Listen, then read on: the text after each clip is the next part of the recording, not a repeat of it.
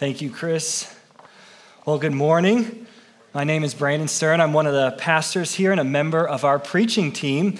And a couple of weeks ago, we started a series through the books of 1st and 2nd Samuel. And today, we'll be looking at 1 Samuel 2, verses 12 through 36. So you can go ahead and open your Bibles there. 1 Samuel 2, 12 through 36.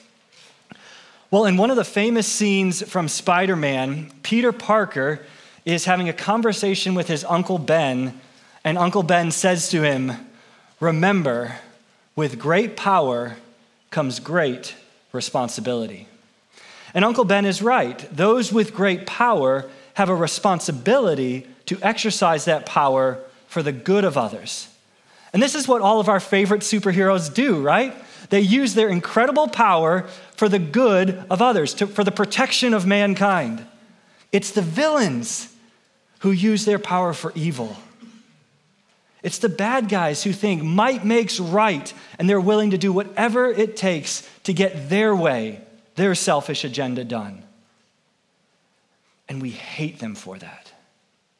This is because there is something in all of us that recognizes the injustice of this.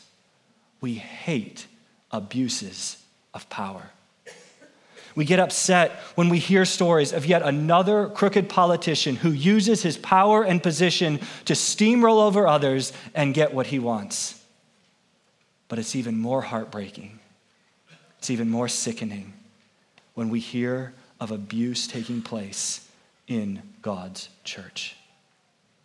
Pastors should care for their people, not abuse them. And yet far too often, wicked and evil pastors are abusing and hurting God's people. This is evil, and it leaves Christians feeling hurt and disillusioned and crying out, why?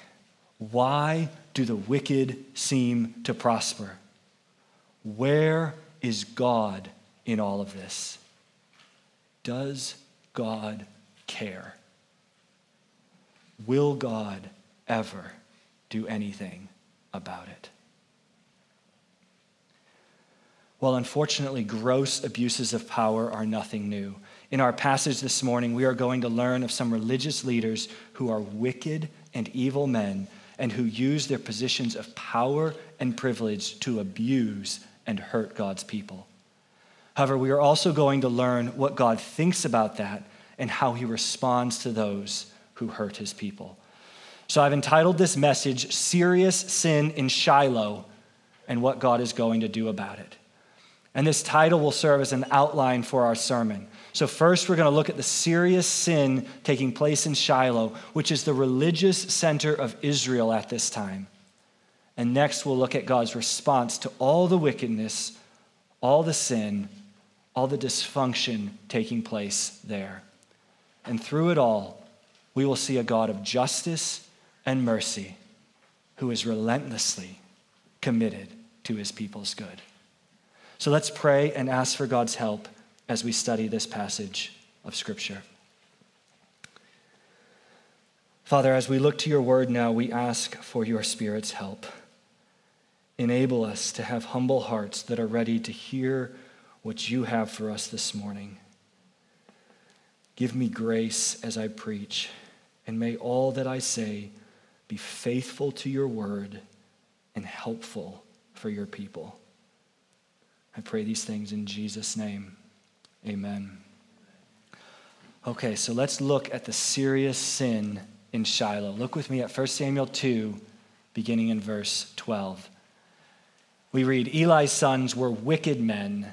They did not respect the Lord. Now, this is a shocking statement because as we saw last week in 1 Samuel 1:3, Eli and his sons Hophni and Phinehas were priests of God in Shiloh. As priests, Hophni and Phinehas were supposed to be representing God to the people and the people to God. They were supposed to know God's law and be faithful to observe all that he commanded. They were to offer sacrifices on behalf of the people to atone for the people's sins and to pray for the people. They were supposed to deal gently with the people, knowing full well their own weaknesses and sins and need for God's grace. This was how God intended his priesthood to function. The priests were to honor God through faithfully representing him to the people. And yet here, in the religious center of Israel, there are priests who are wicked and who do not respect the Lord. This is a sobering statement about the moral corruption in Israel at this time. The book of Judges has ended with this grim assessment of God's people. In those days, there was no king in Israel. Everyone did what seemed right to him. It was a time of moral chaos and confusion, and what we are learning now in 1 Samuel 2 is that this moral chaos and confusion and corruption extended even to the priesthood. Even the priests of God do not care about God and his ways. They are only interested in doing what they want. This is truly a dark time in the nation of Israel. So let's zoom in and see the serious sin that is taking place in Shiloh. Look with me at verses 12 through 14. Eli's sons were wicked men.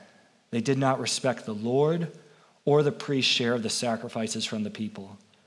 When anyone offered a sacrifice, the priest's servant would come with a 3-pronged meat fork while the meat was boiling and plunge it into the container, kettle, cauldron, or cooking pot. The priest would claim for himself whatever the meat fork brought up. This is the way they treated all the Israelites who came there to Shiloh. So what the narrator is describing here is a gross abuse of power and privilege. As priests, God had allowed them to eat certain parts of the sacrifices being offered, but they were not given free rein to eat whatever they wanted. So in going around with their big old forks and just stabbing into any container, kettle, cauldron, or cooking pot they could find, they were demonstrating a complete disregard for God. They were placing themselves above God's law and acting like the sacrifices belonged to them and they could do with them whatever they wanted. But that's not all. The narrator really wants us to see just how wicked and abusive Eli's sons are. Let's keep reading verses 15 through 16. Even before the fat was burned, the priest's servant would come and say to the one who was sacrificing, "Give the priest some meat to roast, because he won't accept boiled meat from you, only raw." If the person said to him, No, the fat must be burned first, then you can take whatever you want for yourself," the servant would reply, "No, I insist that you hand it over right now. If you don't, I'll take it by force." Even the common Israelite at this time knew that the fat belonged to God and was to be burned first. However, Hophni and Phinehas, the priests of God, had long since stopped caring about God and his law. All they cared about was themselves and getting what they wanted. And so they used their power to coerce the people into giving them what they wanted. Now, as a worshiper of Shiloh, this must have been shocking and disturbing to experience. The animal that you had carefully selected to sacrifice to the Lord is now being stolen by God's priests. It's no longer feeling like you're offering a sacrifice to God. Now it feels like you're just feeding a greedy, self-centered, gluttonous priest. Instead of feeling like you've worshiped God, you leave Shiloh feeling abused and mistreated. This was not how God intended his priests to act. They were blaspheming God through their blatant disregard for his law. And so look at the narrator's assessment of them in verse 17. So the servant's sin was very severe in the presence of the Lord, because the men treated the Lord's offering with contempt. God does not take their sin lightly. What Hophni and Phinehas were doing was horrific in God's eyes. their actions revealed that they thought very, very little about God. For them, God was very small and insignificant. He really didn't matter much to them at all. He had just become their business, what they used to get what they wanted from his people. The holy reverence and fear and love that should have characterized their relationship with God has been replaced by flippancy and indifference. They held the offering of God with contempt. Hophni and Phinehas didn't care about God, and they certainly didn't respect God.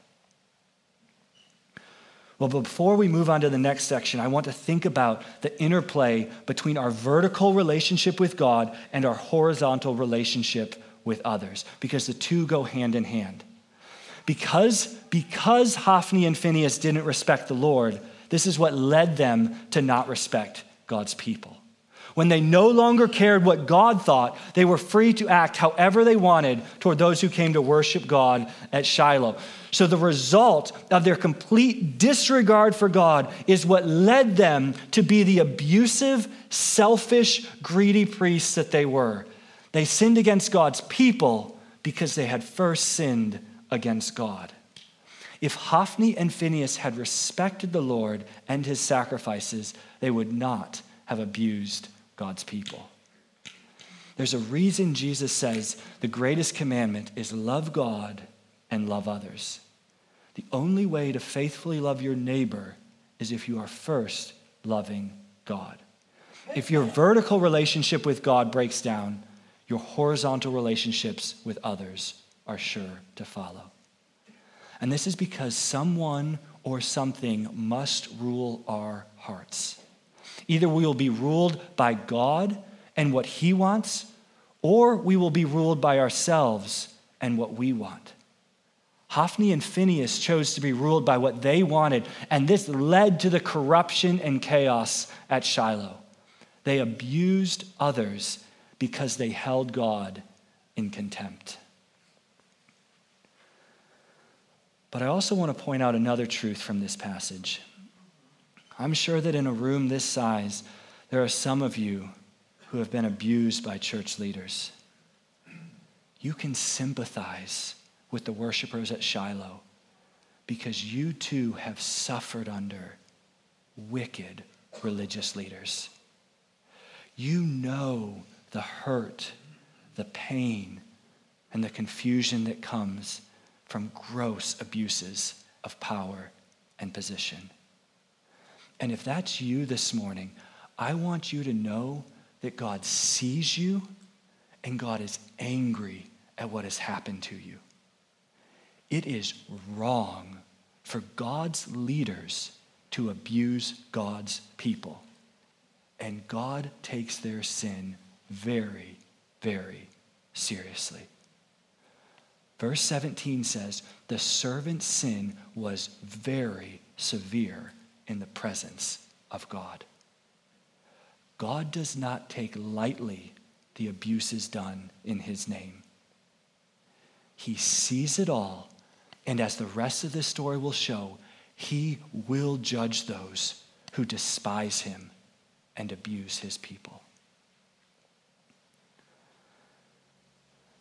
Well, let's skip down to verse 22 and learn more about the serious sin taking place in Shiloh. Verse 22.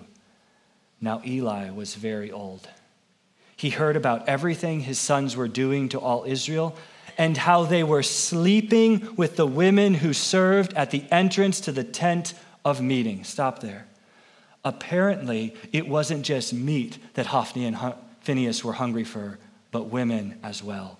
In complete and utter disregard for God, they were using their power and position to indulge their lustful passions. These boys have no self-control, but freely are taking whatever they wanted from those around them, whether it was food or sex. And their actions are not limited to a few brief lapses of judgment. No, this is what characterized their ministry.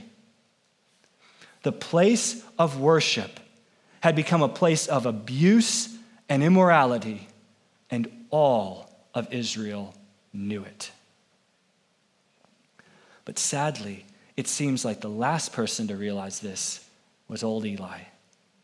Even though he was supposed to be in charge of what took place at Shiloh, he seems to be unable or unwilling to really do anything about it. The best he can muster up is a question and a warning to his sons. Look at verses 23 through 24.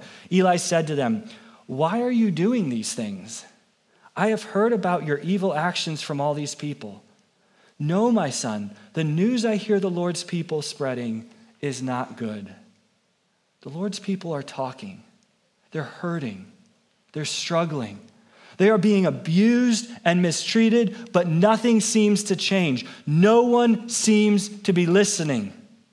Hophni and Phinehas have all the power, so even though their wickedness is known to all, no one is able to stop them. They appear untouchable, invincible, able to do whatever they want without risk or consequence. And though it seems lost on the boys, old Eli correctly realizes the seriousness of their sin. They are sinning against the Lord. Look at what he says to his sons in verse 25. If a person sins against another, God can intercede for him. But if a person sins against the Lord, who can intercede for him?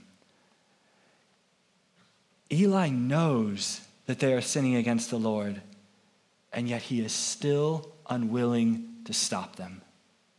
The best he can do is warn them. And so he asks this haunting question: if a person sins against the Lord, who can intercede for him? You see, Eli, for all his faults, he correctly realizes this, that to despise the Lord and the Lord's sacrifice is to despise the only means for forgiveness. In their blatant disregard for God, they have rejected, turned away from the only way they can be saved. But then the narrator says something very, very interesting. Look at the end of verse 25. But Hophni and Phinehas would not listen to their father, since the Lord intended to kill them. The narrator doesn't say they would not listen to their father, and so the Lord intended to kill them. He says they would not listen to their father since or because the Lord intended to kill them. Their refusal to heed Eli's warning is actually the result of God's judgment, not the reason for his judgment. God was confirming them in their rebellion and sin. They had despised and rejected God for so long that the opportunity for repentance had come and gone. For all of these years, they had literally touched and handled the very means of repentance God had provided for them. They had shed the blood of countless animals for the forgiveness of sins, and yet they had become numb to their need for blood-bought forgiveness. Instead of cherishing these means of mercy, they despised God and treated his sacrifices with contempt. They spurned the very grace of God for their sin, thus making repentance impossible for them. And now it was too late. God intended to kill them. Now, this is a serious warning for those of you who are holding on to your sin and stubbornly unwilling to turn from it. Now, this warning is not for those of you with sensitive consciences who are trusting in Christ and yet deeply aware of your ongoing sin. I'm not talking to you right now. I am talking to the person who knows that how they are living is wrong, but they do not care. If that is you this morning, if you have no interest in submitting your life to Jesus Christ, I want to warn you of the dangerous position you are in. The Bible teaches that it is possible to reject, to spurn God's call to repent so many times that it eventually becomes impossible for you to repent. At some point, God will say, okay, have it your way. Romans 1:28 describes God's wrath toward sinners this way. And because they did not think it worthwhile to acknowledge God, to love God, to worship God, what does God do? God delivered them over to a corrupt mind so that they do what is not right.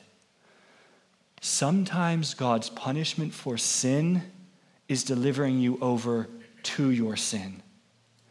If you want to live a life that despises God and treats his sacrifice for sin with contempt, you can. But please be warned, God may just give you what you want and repentance will become impossible for you. Hophni and Phinehas had come to that point. God's intention now was to kill them. Don't let this be your story. Heed God's call to turn from your sin and to trust in Jesus' sacrifice on the cross. Jesus is the only way your sins can be forgiven and you can have a right relationship with God. So please don't treat Jesus with contempt. Don't reject the only way you can be saved. Trust in Jesus. Treasure Jesus. Love Jesus. Give your life to Jesus and find in Jesus full forgiveness for all of your sins.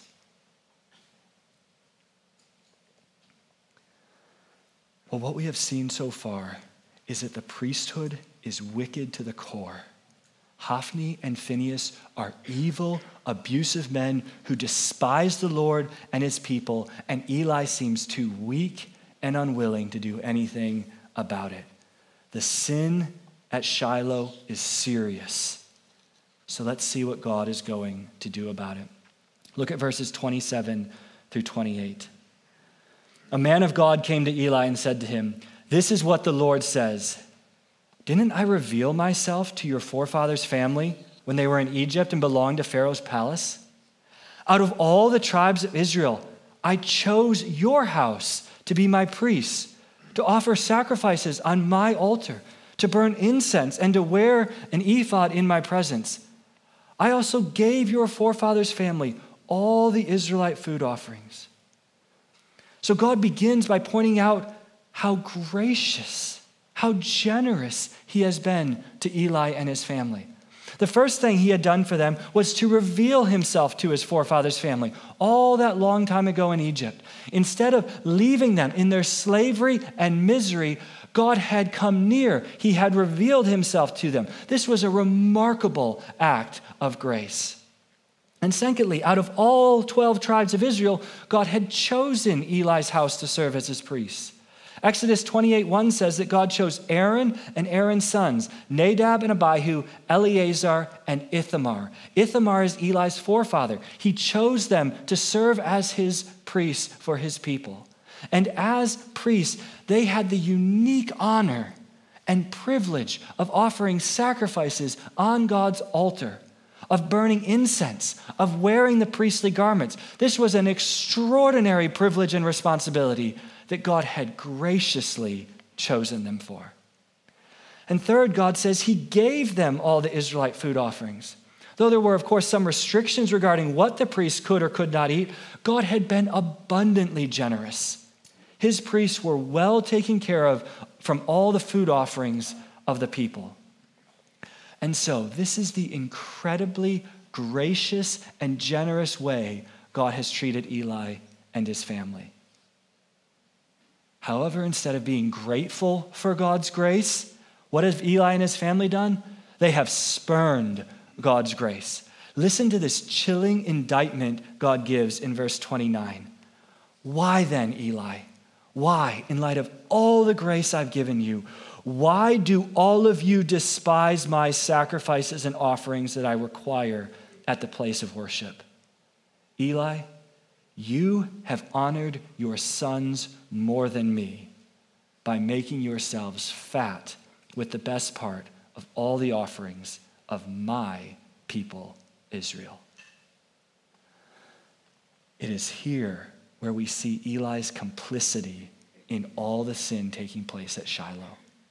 It wasn't that he just was unable to stop his sons. He was unwilling. So God cuts through whatever excuses Eli may have made and says clearly, Eli, you have honored your sons more than me. This was Eli's problem. He cared more about his sons than he cared about his God. He was more concerned about what his sons wanted than what God wanted. He was more interested in making his sons happy than in pleasing his God. Eli honored his sons more than God. And not only that, he enjoyed the spoils of their abuse. God says, you have made yourselves fat with the best part of all the offerings of my people Israel. Eli was unwilling to rock the boat because he cared too much about his sons and he enjoyed his delicious food too much. And so God rightly says, all of you despise my sacrifices and offerings. Because of his passivity, Eli is just as much to blame for the seriousness of the sin taking place at Shiloh. Eli was a coward who refused to stand up to his sons. Now, of course, since his sons are grown men, he couldn't actually stop them from doing the wicked things that they wanted to do. But hear me on this. He could certainly have made sure they didn't do it as priests of God. He should have honored God by stripping them of their priestly duties and refusing to allow them to abuse God's people under the name of God's priests. And yet he didn't. He was passive and pathetic, and God judges him for that. I think God's statement to Eli is a good one for all of us to ponder. Where have you honored someone more than God? Where are you caring too much about what a fellow human thinks and not enough about what God thinks? When you see something unethical happening at work, do you turn a blind eye to it? When the conversation with your friends moves in an unhealthy direction, do you just go along with it? When your boyfriend or girlfriend pressures you to lower your standard, who matters more to you? God or your boyfriend or girlfriend? Where in your life are you making compromises because you don't want to risk offending someone? Dear Christian, God has not called you to make sure everyone in your life likes you and thinks you're cool. God has called you to honor him above everyone and everything. At times, this will make you at odds with those around you who do not want to honor God. And at those moments, you must choose by God's grace to honor God and not give in to the pressure to be liked and accepted by others. Don't make the mistake of passive, pathetic Eli and honor people more than you honor your God.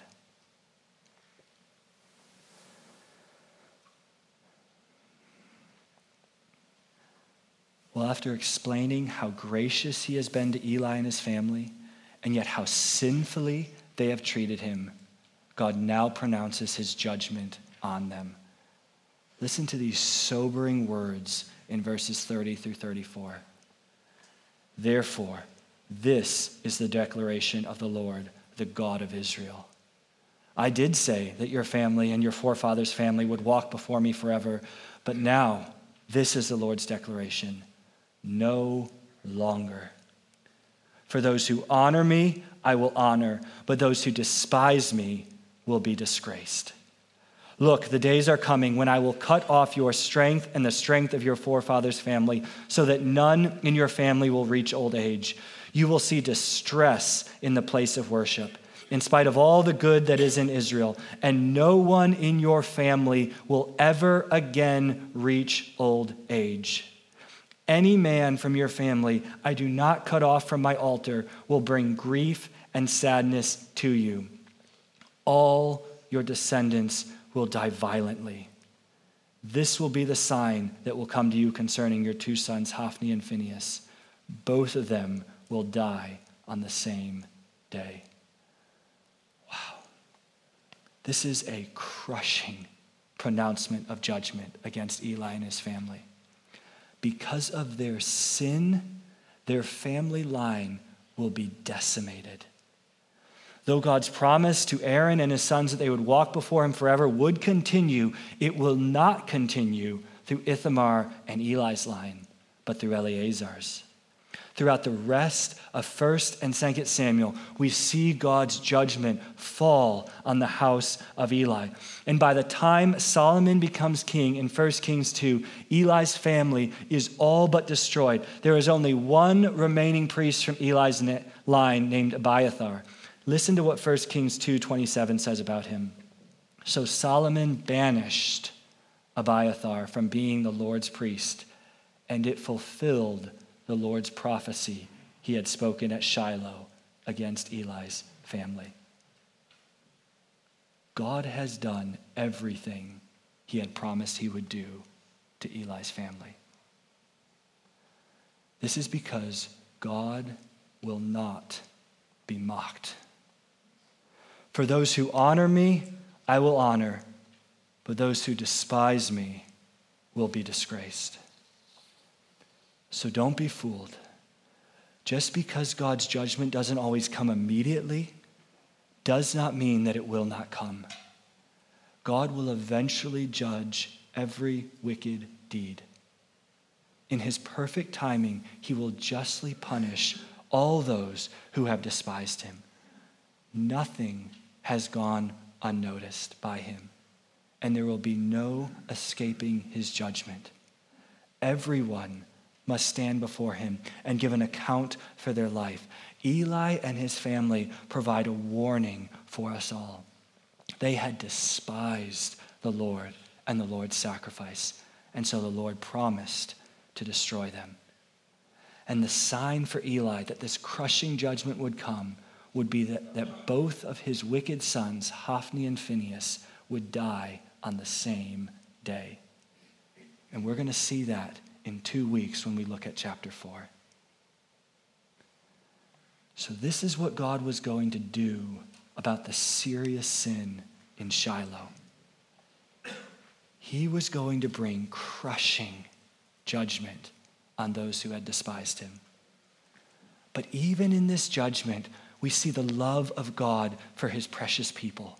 You see, Hophni and Phinehas were abusing, they were hurting God's people. They were corrupting the worship of God. Through their wickedness and sin, they were threatening to destroy God's people. And so in steadfast love and faithfulness to his people, God promises to destroy them.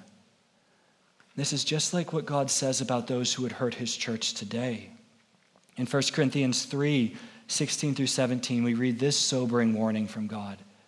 Don't you yourselves know that you all are God's temple, and that the Spirit of God lives in you?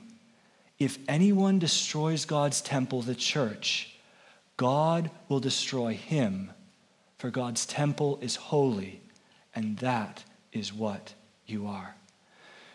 Dear Christian, God cares deeply for you, and he will destroy anyone who hurts his church. To mess with God's people is to mess with God, and God will take you out. God hates all forms of abuse, and he will destroy those who hurt his people. This is because our God is a passionate defender of the weak and helpless. He is a passionate defender of his church, and he will protect her from those who attack her, whether from without or from within. The Hophnis and Phinehas within his church will one day be destroyed and never again allowed to hurt God's people.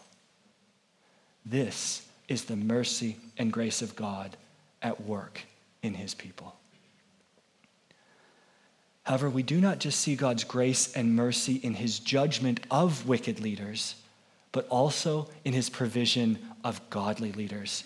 So let's look back over our story and see what could have easily been missed by anyone going to Shiloh year after year. Look back at our text, 1 Samuel 2, verse 11. Elkanah went home to Ramah, but the boy Samuel served the Lord in the presence of the priest Eli.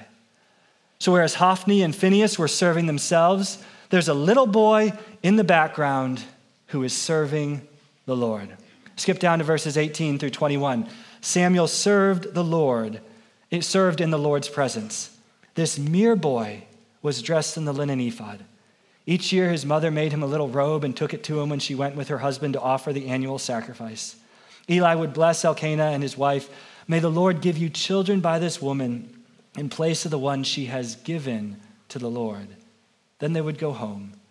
The Lord paid attention to Hannah's need, and she conceived and gave birth to 3 sons and 2 daughters. Meanwhile, the boy Samuel grew up in the presence of the Lord. In the midst of all the sin, all the chaos, all the corruption going on in Shiloh, God was at work. Just like we sing in the song Waymaker, even when I don't see it, you're working. Even when I don't feel it, you're working. You never stop. You never stop working. You never stop. No, you never stop working. Even when no one could see it, God never stopped working for his people. In the little boy Samuel, he was slowly but surely raising up a godly leader for his people. And look at verse 26. By contrast to Hophni and Phinehas, the boy Samuel grew in stature and in favor with the Lord and with people. So despite what it may have looked like, God had not forsaken his people. Under the very noses of the wicked priests, Hophni and Phinehas, God was raising up a young man who would honor him and faithfully serve his people. That's because God never stops. He never stops working. And then look with me at verses 35 through 36. Though I don't think this is talking about Samuel, since Samuel's going to function more as a prophet than a priest, God still does promise to raise up a faithful priest to replace Eli and his family. God says, verse 35, then I'm going to solve this. I will raise up a faithful priest for myself, and this faithful priest will do whatever is in my heart and mind. Oh, as God's people, don't we want a priest like that? God says, I will establish a lasting dynasty for him, and he will walk before my anointed one for all time. Anyone who is left in your family, Eli, will come and bow down to him for a piece of silver or a loaf of bread. He will say, please appoint me to some priestly office so I can have a piece of bread to eat. Now, I love what Dale Ralph Davis writes about this. Look at this. He says, Yahweh's kingdom and people may suffer from arrogant, immoral, unrepentant priests, but Yahweh, he will have a faithful priest. He insists on it. Yahweh has a sort of saving stubbornness that will not turn aside from profiting his people. Isn't that good? God has a saving stubbornness about him.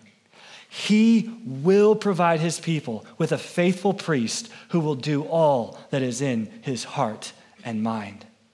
And of course, we know this ultimately gets fulfilled in God's Son, the Lord Jesus Christ.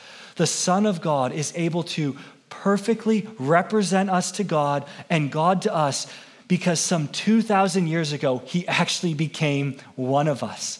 The eternal Son of God added humanity to his deity and became the perfect mediator between God and man. And then he willingly sacrificed himself to pay for his people's sins. Instead of taking from his people, Jesus gave himself for his people. Jesus truly is our merciful and faithful high priest. And he warmly welcomes any to come to him and find in him full forgiveness for all of their sins. So in conclusion, we have seen this morning that there was serious sin taking place in Shiloh. God's priests were wicked men who despised God and abused God's people. And we have seen what God was going to do about it. He was going to bring a crushing judgment on Eli and his family, and yet he also graciously promised to raise up faithful leaders for himself. And as we'll see next week, God is going to reveal himself to Samuel and raise up this little boy to be a faithful prophet for him who will bring the blessing of God's word to God's people. So even when you can't see it, know that he's working. Even when you can't feel it, trust that God is working. He never stops. He never stops working. Our God has a saving stubbornness about him, and that saving stubbornness caused him to send his very own son into the world to be the ultimate prophet, the ultimate king, and the ultimate priest that we, his people, needed. Jesus is God's answer to the serious problem of our sin. Let's pray.